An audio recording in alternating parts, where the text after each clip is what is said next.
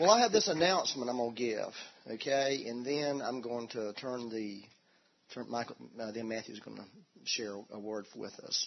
And also I'm sending this announcement out in 17 minutes. It's going to be sent out automatically from our website, just so for people who are not here this morning, they can get it. But I wanted to make sure everybody hears this announcement. You'll hear more about this, but this is important.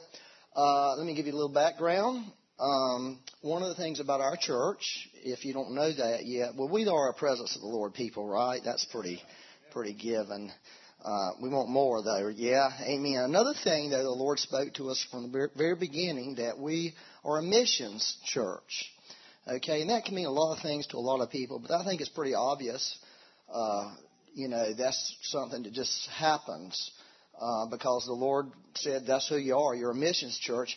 And so over the years, what I've seen is we really haven't had to pursue missions. The Lord has pursued us for missions. And that's a great example this morning of Lizzie sharing, that God's put her on a call for missions. And we have a lot of open doors. This church has many open doors in the nations. In fact, we have so many open doors, we can't go through them all. And that's really the truth. I mean, if we were doing all the mission stuff that we have an invitation to do, yeah, we wouldn't be here. We'd be out there. So, but that's a blessing. Isn't that a blessing from the Lord? I mean, it's just remarkable, all the connections, the divine connections that God has given us. And we've really enjoyed that, and we plan to continue to enjoy that. In fact, we see that even not decreasing but increasing. But in 2003, the Lord really started giving me words and putting in my heart for the state of North Carolina. And I just really started praying for North Carolina and feeling like that God has a call on this state. And I'm a son of North Carolina. That's how I feel. I'm a son in this state. And I started taking what happens in our state sort of personal. Everything that was happening from governments and that thing. And I have continued to do that. I continue to try to really keep a watch over our state because I think God has a destiny on North Carolina. Well, after a couple years of that, I started hearing this thing like Paul experienced in Acts 16 when he had a dream when a man said, "Come over here and help us." Y'all remember that? They dreamed. Paul had been sent out on, I think, the second missionary journey, and he was trying to do some stuff, but the Holy Spirit wasn't cooperating with him. Y'all know what I'm talking about. If you're going to serve the Lord, you're going to find sometimes the Holy Spirit's going to resist you on some things. It's His gentle way of redirecting you. He sort of lures you into this thing, and then when you get in the middle of it, he didn't really change the thing on it. He had that planned all the time. He's just drawing you into something. But Paul had a dream, and there was a man in a dream said, "Come over here and help us." That was what they call the Macedonian call. Y'all, that's a great, read Acts 16. Well, I started having these dreams about two cities that I felt were Macedonian calls from the Lord in North Carolina. And there's more cities than that since then, but those were the two first ones. One of them was Wilmington, North Carolina. The other one was Chapel Hill, North Carolina. And, we tried to respond to the Lord. We did respond to that. We went and for about 18 months, we had meetings regular meetings of worship and preaching, whatever you want to call it, in Wilmington. And then we did some prayer meetings over in Chapel Hill. We did that for about 18 months. And, you know how the Lord is. I was driving in one day in 2007. The Holy Spirit River was really moving mightily here. And the Lord spoke to me, and He said, "You need to put that on the shelf for now," speaking about Wilmington and Chapel Hill, and focus on what I'm doing here now. I said, okay. I was happy to hear that, actually, because I was sort of liking what the Holy Spirit was doing at church. So that's what we did, and, really enjoyed that and still enjoying that. It's different. But surprisingly, the Lord really brought a surprise this year in the past couple months. And the surprise is that He began to stir the waters in Chapel Hill. That God really has not, God doesn't forget His His promises. He didn't forget what He wants to do. Many times we forget. Many times we get discouraged. Many times we get disappointed. But God doesn't.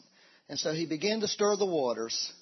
And we, this is an answer to prayer. A long time ago prayer, right? That's the way it felt. Like suddenly God's answering our prayers from a long time. Prayers that we may have even forgotten that we were praying.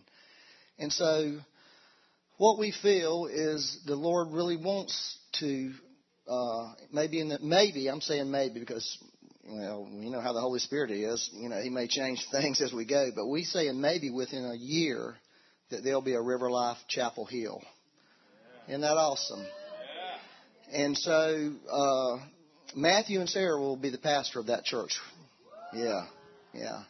And so they're going to start having meetings, monthly meetings up there, starting October. And what we're doing is asking people to be praying and asking. We're going to be trying to recruit a team of people from here and from Chapel Hill and from the four corners of the earth, really, where Lord blow them in. But so our goal right now is just to sort of go and see how the doors are open, see what God does. If the Lord does, if that gains momentum, Matthew and Sarah will be relocating to Chapel Hill, and that'll become a full-fledged River Life congregation. Amen. Isn't that good news?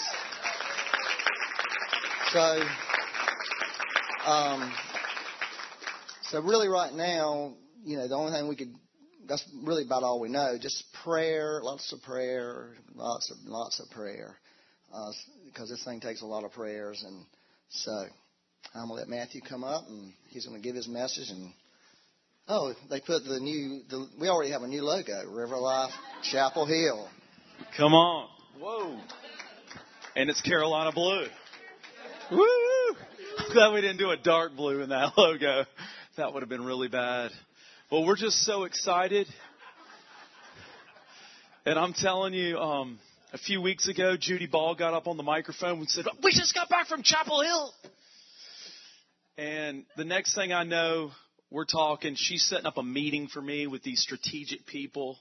We go down there a couple of weeks ago after a year-long trail of prophetic words and confirmations from the Lord. And we sit down. I thought I was just going to go meet a few new people at Caribou.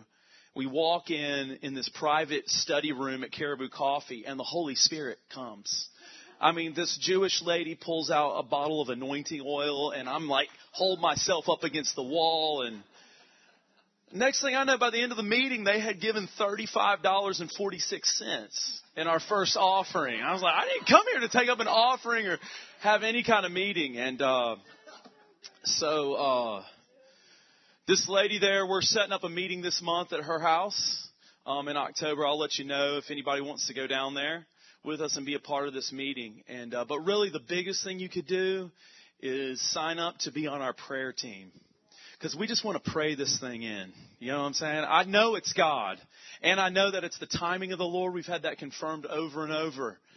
But there are 30,000 undergraduate college students in this town of Chapel Hill, North Carolina. And the lady one of those people we met with in the coffee shop, she goes, "Matthew and Sarah, Chapel Hill is a family town. There's lots of families here who need a church, who need a place of the Holy Spirit to just be poured out." And that's basically a summary of what she was telling us. And our hearts just came so alive in this thing. And so we're just really excited. And it's going to be kind of bittersweet to leave this place. But hey, can you imagine with me a church just like this, 2 hours up 85? In Chapel Hill, full of the glory and the presence and the worship, like what Lizzie was testifying of? We can give away that DNA to a whole generation that's going to take the gospel to the ends of the earth. And we're going to have a branch. The headquarters of the Adventure School is going to be there. And we're just going to go. And we're going to preach. And we're going to heal the sick. And we're going to see the gospel ministry go throughout the earth. And you guys get to be a part of it. Isn't that exciting? You get to be a part, an integral part of this incredible church that's going to be knit together with this church. And that's the bottom line. That's what I'm the most excited about. So if the Lord speaks to you about going, whatever, hey, get your word from the Lord. Come talk to us. We'd love to hear from you. But our heart's pretty set on it, and the Lord will just have to make it happen. So if anybody wants to buy a house or I'm just so blessed. Man, Lizzie, that was awesome. You make me want to cry, girl. Lizzie Bell. Proud of you. Gosh, that girl got up and preached. I was like, man, I don't even need to get up here this morning. That was some good stuff. But turn with me in your Bible to Matthew chapter 14, or in your iPhone, e-Bible, or your iPad, whatever. If you didn't bring anything, it's up there on the screen. But I've had this message marinating in my spirit for several weeks now. I was supposed to preach a few weeks ago, but I felt like Becky really needed to get out of her introduction to her message and be able to give the whole thing. So I'm like, Becky, I'm supposed to, you take it. I convinced her. And but I was out running this morning early about dawn on our beautiful farm. The sun was coming up. And the Lord spoke this to me, and I just pressed my little audio headphones thing there so I could write on my notepad without stopping running. And here's what He said. He said, Matthew, encounters with God transform your identity. Encounters with God transform your identity. And when your identity changes, you come into a deeper revelation and understanding of who you are as a son and as a daughter. It all begins with encounters. We were here Friday night, and I was walling around there on the floor, about right here. And man, the Lord reminded me of who I was. Remember who you are. This week, Marlon and Byron and I were talking about where we are spiritually and the growth in our lives and stuff. And we're like, how did we get here? And the only thing we could figure out, because Byron was like, I can't really tell anybody. But the only thing we could figure out is that we have come into continual encounters with a living God that imputes into our DNA His DNA. And as that DNA shifts, then you understand who you are. And that kingdom authority resides deep down inside of you. So you can go to places like India or to the ends of the earth, and you can lay your hands on the sick and you'll see them recover. Yeah, I mean, you can go to a place like Chapel Hill and you just know, I don't really have to do anything. I'm not going there. We're not going there to hype something up or the latest fad in church growth. We're going there to just release who we are and be who we are, and God's going to do the rest. I was talking with a friend recently, and he told me a powerful testimony. He said he was actually worshiping at another church, and this was before coming to River Life. And for years, he had been, in non-Holy Spirit-filled churches and had been a strong Christian for years and years, for decades actually. He said, but Matthew, I'm worshiping in this church, and I look at this person on the stage leading worship, and all of a sudden it's like scales fell from my eyes. He's like, and all of a sudden I could see things in the spirit world that I couldn't see before that. And it's absolutely created a hunger for things in my life. How did that happen? It happened through an encounter. You could not teach that into somebody. You know what they say about great athletes? It's like you can't teach talent. You can't teach somebody how to run real fast or jump real high or catch that ball at just the peak of where you need to go. You can't teach that. You're either born with it or you aren't.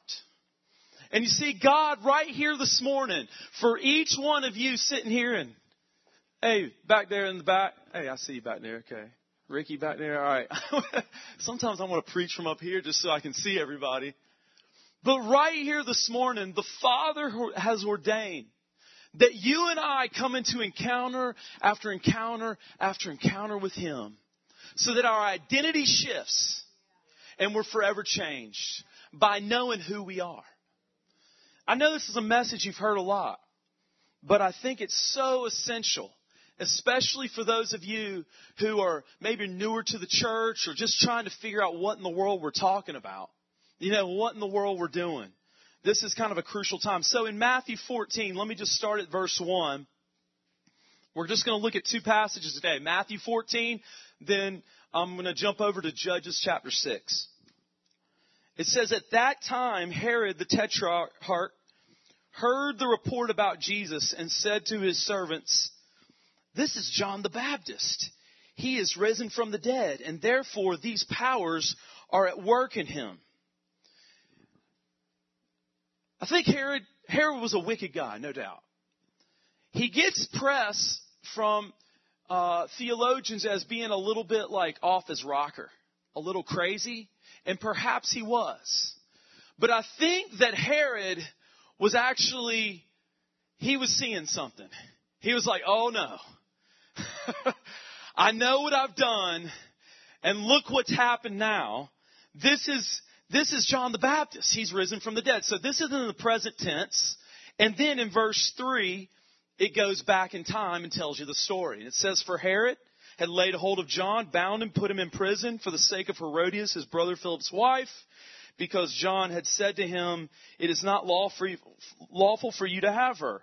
And although he wanted to put him to death, he feared the multitude because they counted him as a prophet. But when Herod's birthday was celebrated, the daughter of Herodias danced before them and pleased Herod. For he promised with an oath to give her whatever she might ask. So she, having been prompted by her mother, said, give me John the Baptist's head here on a platter. And the king was sorry. Nevertheless, because of the oaths and because of those who sat with him, he commanded it to be given to her. So he sent and had John beheaded in prison. And his head was brought on a platter and given to the girl, and she brought it to her mother. Then his disciples, Jesus' disciples, came and took away the body and buried it and went and told Jesus. How do you think Jesus felt at that moment? That was his cousin, his first cousin John. He was just informed, your cousin has been murdered. In verse 13, and when Jesus heard it, he departed from there by boat to a deserted place by himself. Have you ever felt like that? I just need to be alone right now. I just need to be by myself. I'm going to mourn. I'm going to go and grieve. But the multitudes heard about Jesus being in town. They followed him on foot from the cities. And when Jesus went out, he saw a great multitude, and he was moved with compassion for them. And what did he do? He healed their sick. He healed their sick. That phrase there, move with compassion, it means to be moved with deep compassion or pity. Deep compassion or pity. And that's exactly what Jesus was going through in this moment. When it was evening, his disciples came to him saying, this is a deserted place and the hour is already late. Send the multitudes away, that they may go into the villages and buy themselves some food. But Jesus looked at them as like, they don't need to go away. You give them something to eat. And they're like, you want me to give them something to eat? What? What is up with this dude? I mean, I know we're mourning the loss of our friend, but you want me to give them something to eat? And he said to them, we have only here 5 loaves and 2 fish. Bring them here. He commanded the multitudes to sit down on the grass. He took the loaves, the 2 fish, looking up to heaven. He blessed and broke and gave the loaves to the disciples, and the disciples gave to the multitudes. So they all ate and were filled, and they took up 12 baskets full of the fragments that remained. Now those who had eaten were about 5,000 men, besides women and children, so probably closer to 10,000 people. You see, the disciples didn't understand who they were. They didn't understand the identity, the DNA that had been placed in them. And Jesus is saying to them, listen, you give them something to eat. They didn't know what to do. So immediately, Jesus made his disciples get into the boat and go before him to the other side while he sent the multitudes away. When he had sent the multitudes away, he went up on the mountain by himself to pray. Now, maybe some time has passed here. I'm not exactly sure. Maybe he's gone through the grieving in the mourning process. Or perhaps it's still right here within a 24-hour or 48-hour period. Again, he's looking for an opportunity to get away. He's like, finally, I can go and I can be with my Father. Verse 24. But the boat was now in the middle of the sea, tossed by the waves, for the wind was contrary. Now in the fourth watch of the night, Jesus went to them, walking on the sea. And when the disciples saw him walking on the sea, they were troubled, saying, "It's a ghost!" And they cried out for fear. So here's the scenario. They're out there on the boat, on the sea. Jesus is up on the mountain, finally gets some downtime. And he's like, oh man, there they go again. They're in trouble. Guys, come on. It's like, well, I tell you what, I'll go help them out. So he starts walking out to them on the wind and the waves. And what are they doing? Ah! Terrified out of their minds. But immediately Jesus spoke to them saying, be of good cheer. It's I. Do not be afraid. And Pete, you know good old Pete. Gotta love Peter. He answered and said, Lord, if it is you, command me to come to you on the water. I wonder if Jesus just for a moment was going, if? What are you talking about, Pete? What do you mean, if it's me? It's me, Peter. If it's you, Lord, command. It's me. Come out there. It's me. Come on. And when Peter had come down out of the boat, he walked on the water to go to Jesus. But what happened? But when he saw that the wind was boisterous, he was afraid. And beginning to sink, he cried out, saying, Lord, save me. And immediately Jesus stretched out his hand and caught him and said to him, O you of little faith, why did you doubt?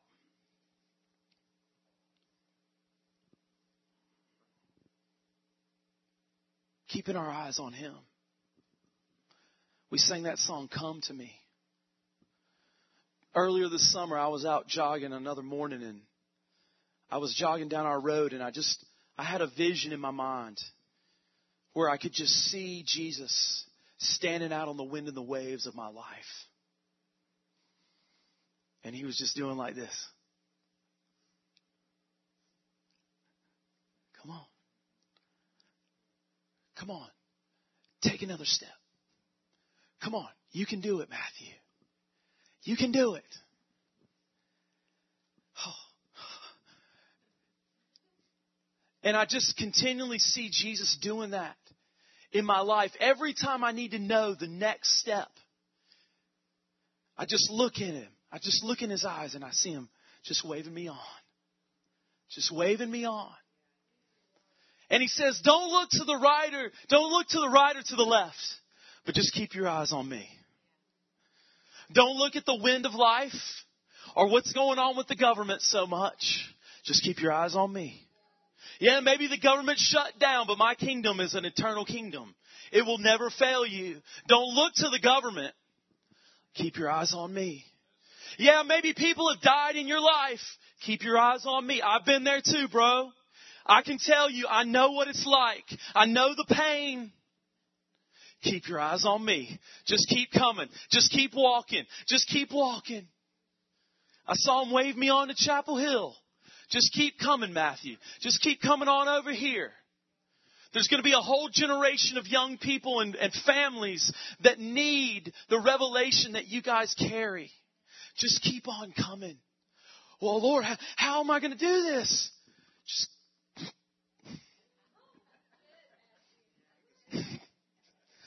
Pastor Marlon, please come.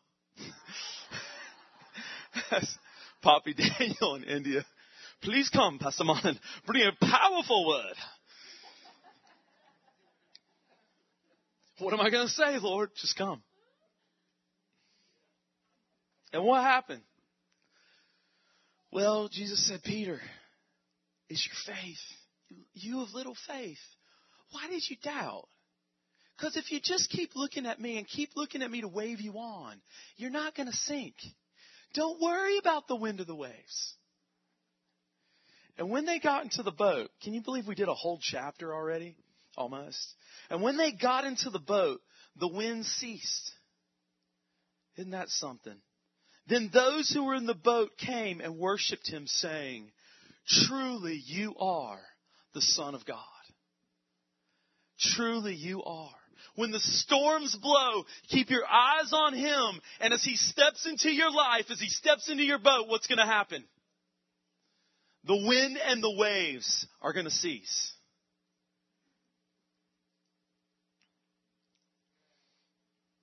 So what happened right after that? Verse 34. When they had crossed over, they came to the land of Gennesaret. And when the men of that place recognized him, they sent out into all that surrounding region, brought to him all who were sick. How many sick people did they bring? Thousands. Probably multiple thousands. All who were sick in that whole region, they brought to Jesus and begged him that they might only touch the hem of his garment. See, we think about the woman with the issue of blood that grabbed out and started to touch the hem of his garment club. And that's a good story. The word must have gotten around. Word got out. This dude, I'm telling you, if you can just grab a hold of his shirt, you'll get healed. What do we see in the book of Acts? A shadow. Whose shadow? Same guy in this story. The one Jesus said, you have little faith. He just walks past people and they get powerfully healed of all their affliction. That's pretty awesome, isn't it? As many as touched his garment were made perfectly well. One of my favorites, you maybe heard me talk about him before, is good old Gid.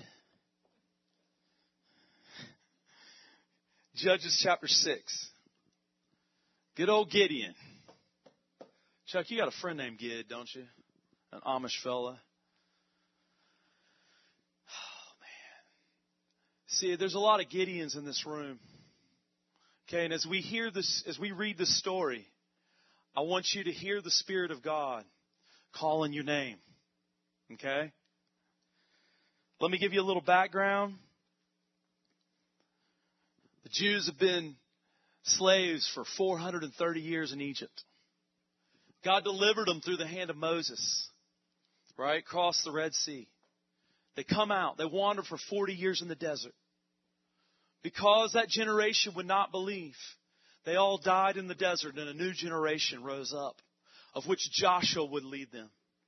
Right? God again parted the Jordan River and they walked across on dry land into the promised land. Then they went into an era of the period of the judges. It was God's government in their land. It was where God was the king. And the judges were really like prophets that spoke the word of the Lord and would judge the people according to the commands of God. All right? However, the Israelites had forgotten the hand of their Lord. Okay? And because of His great love, remember this, Americans, because of the Father's grace and His love, He allowed the Midianites to come and ravage the land. And they were just absolutely destroying everything, taking all their crops. And that's where we pick up, let's see here. Anyway, it's a really bad time. And they've, again, cried out to the Lord, deliver us. Let's pick up in verse 11. Now the angel of the Lord came and sat under the terebinth tree, which was in Ophrah. Not Oprah, but Ophrah. And this is actually a theophany. This was like the fourth man in the furnace with Shadrach, Meshach, and Abednego. This was, Jesus came, because in the beginning was the Word, and the Word was God, and the Word was with God. John says that. So Jesus came here, I believe, and you can look that up and argue with the theologians. I'd be happy if it was an angel. He came and He sat down under the terebinth tree at Ophrah, which belonged to Joash, while his son Gideon threshed wheat in the winepress in order to hide it from the Midianites. Does this guy sound really courageous to you? Does this guy sound really bold and like a mighty man of faith? He's hiding out. He's just trying to stomp out a little wheat in a winepress to hide it from the big bad Midianites, who he knew would come and take every last tax dollar. Oops, I didn't mean to say that.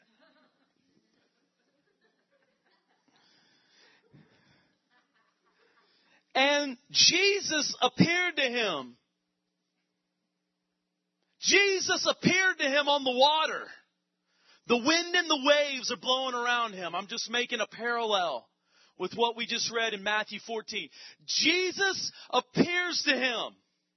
And what does He speak to him? He speaks the very words of identity. He called forth the real Gideon of which he was born to be.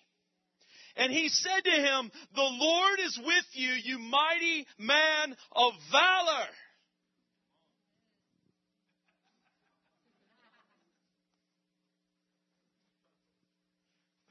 I'll work out. Micah liked that. That was for you, Micah. Really, my wife works out. Gideon said to him, oh my Lord, if the Lord is with us, why then has all this happened to us? And where are all His miracles which our fathers told us about? Did not the Lord bring us up out of Egypt? What's up? Whoever you are, telling me I'm a mighty man of valor. If that's true, if it's you, Jesus, call me out on the waves. Call me out on the water.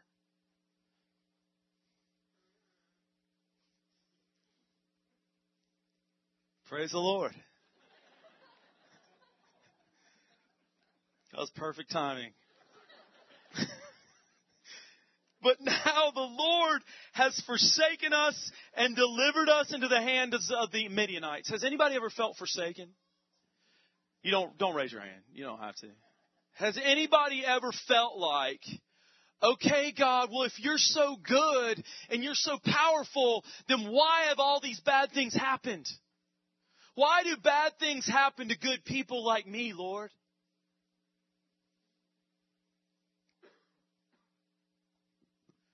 Jesus got a sense of humor. He just ignored the statement.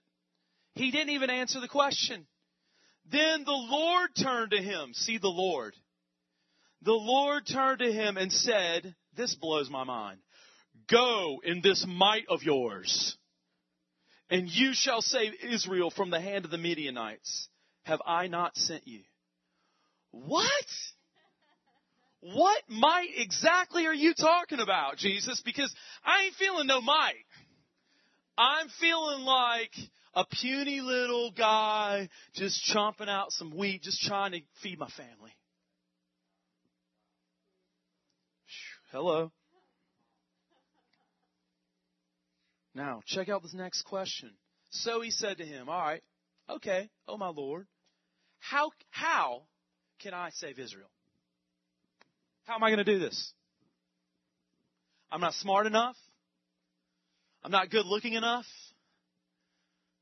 Maybe you don't even like Chapel Hill. No, I do actually. Whatever it is, you're the wrong everything. You're too skinny, you're too fat, you're too tall, you're too short. You're too ugly. You can't speak good. You can barely speak English. Much less Swahili, and God's calling you to go to Africa and preach. You know? How is this going to happen? Besides, my clan is the weakest in Manasseh, and I am the least in my father's house. And the Lord said to him, and here's the word of the Lord that you can take to the bank every day of the week.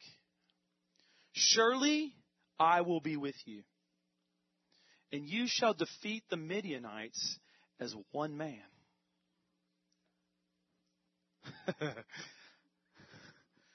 makes it a whole different scenario when it's Jesus in the story, doesn't it? Surely I'm going to be with you, and you're going to defeat the enemy just as one man.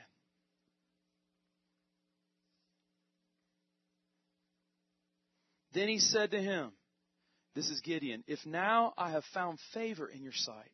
See, don't you see a process? Like you see this hardened, angry, disappointed, sorrowful Saul, who's really a mighty man of valor, a mighty man of war. And he's come through this process with Jesus. And Jesus has gotten to the real him. And now it's like he's softening and said, if now I've found favor in your sight, then show me a sign that it is you who talk with me. Do not depart from here, I pray, until I come to you and bring out my offering and set it before you. And he said, I will wait until you come back. So he goes through this whole scenario with the Lord.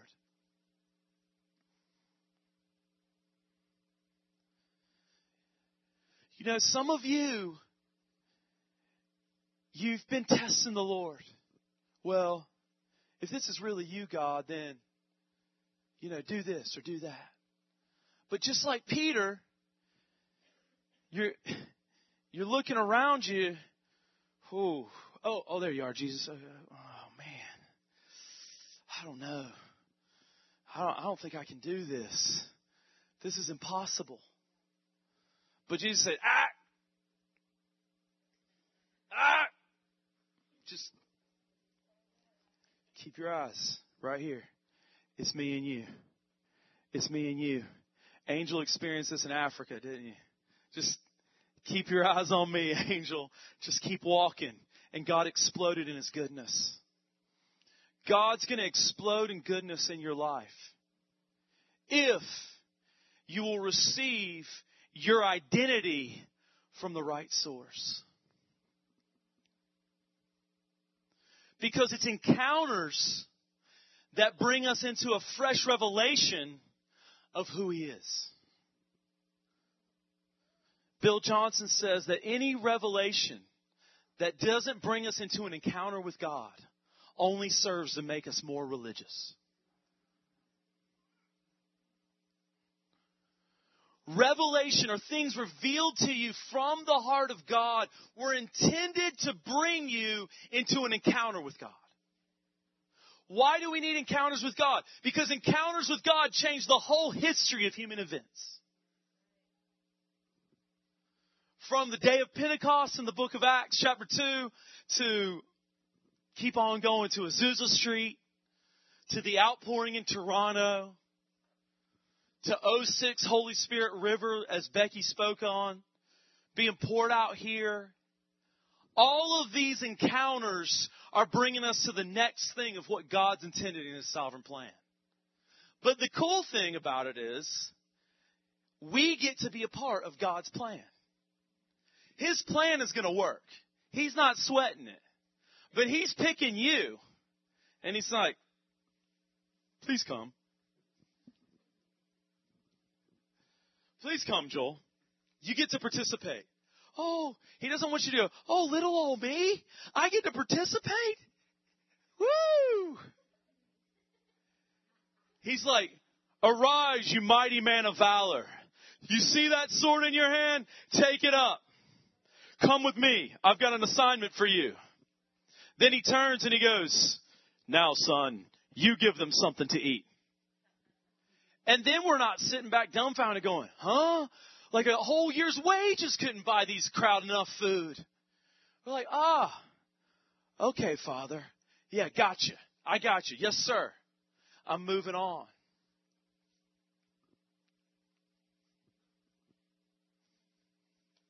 Gideon. Rising up. Rising up. Rising up. Rise up out of the ashes of your life. Rise up. And the King has come. The King has come and He wants to use you and I to impart the kingdom of His glorious Son through His bride. It's kingdom authority. It resides in us. So why don't you guys just stand up with me? I know, as sure as I'm breathing, that there's a bunch of people in here that are Gideons. This church is like a Gideon church. In other words, there is incredible power and authority, but there are some of us, there's been a lot of us that have kind of shrunk back. Okay, and I want to call out that Gideon inside of you this morning. And there's many in here also who's like, you're in a season of your life where you need to see Jesus out on the wind and waves of life going. And when you see that, don't look to the right or to the left. Just keep your eyes on Him. Okay?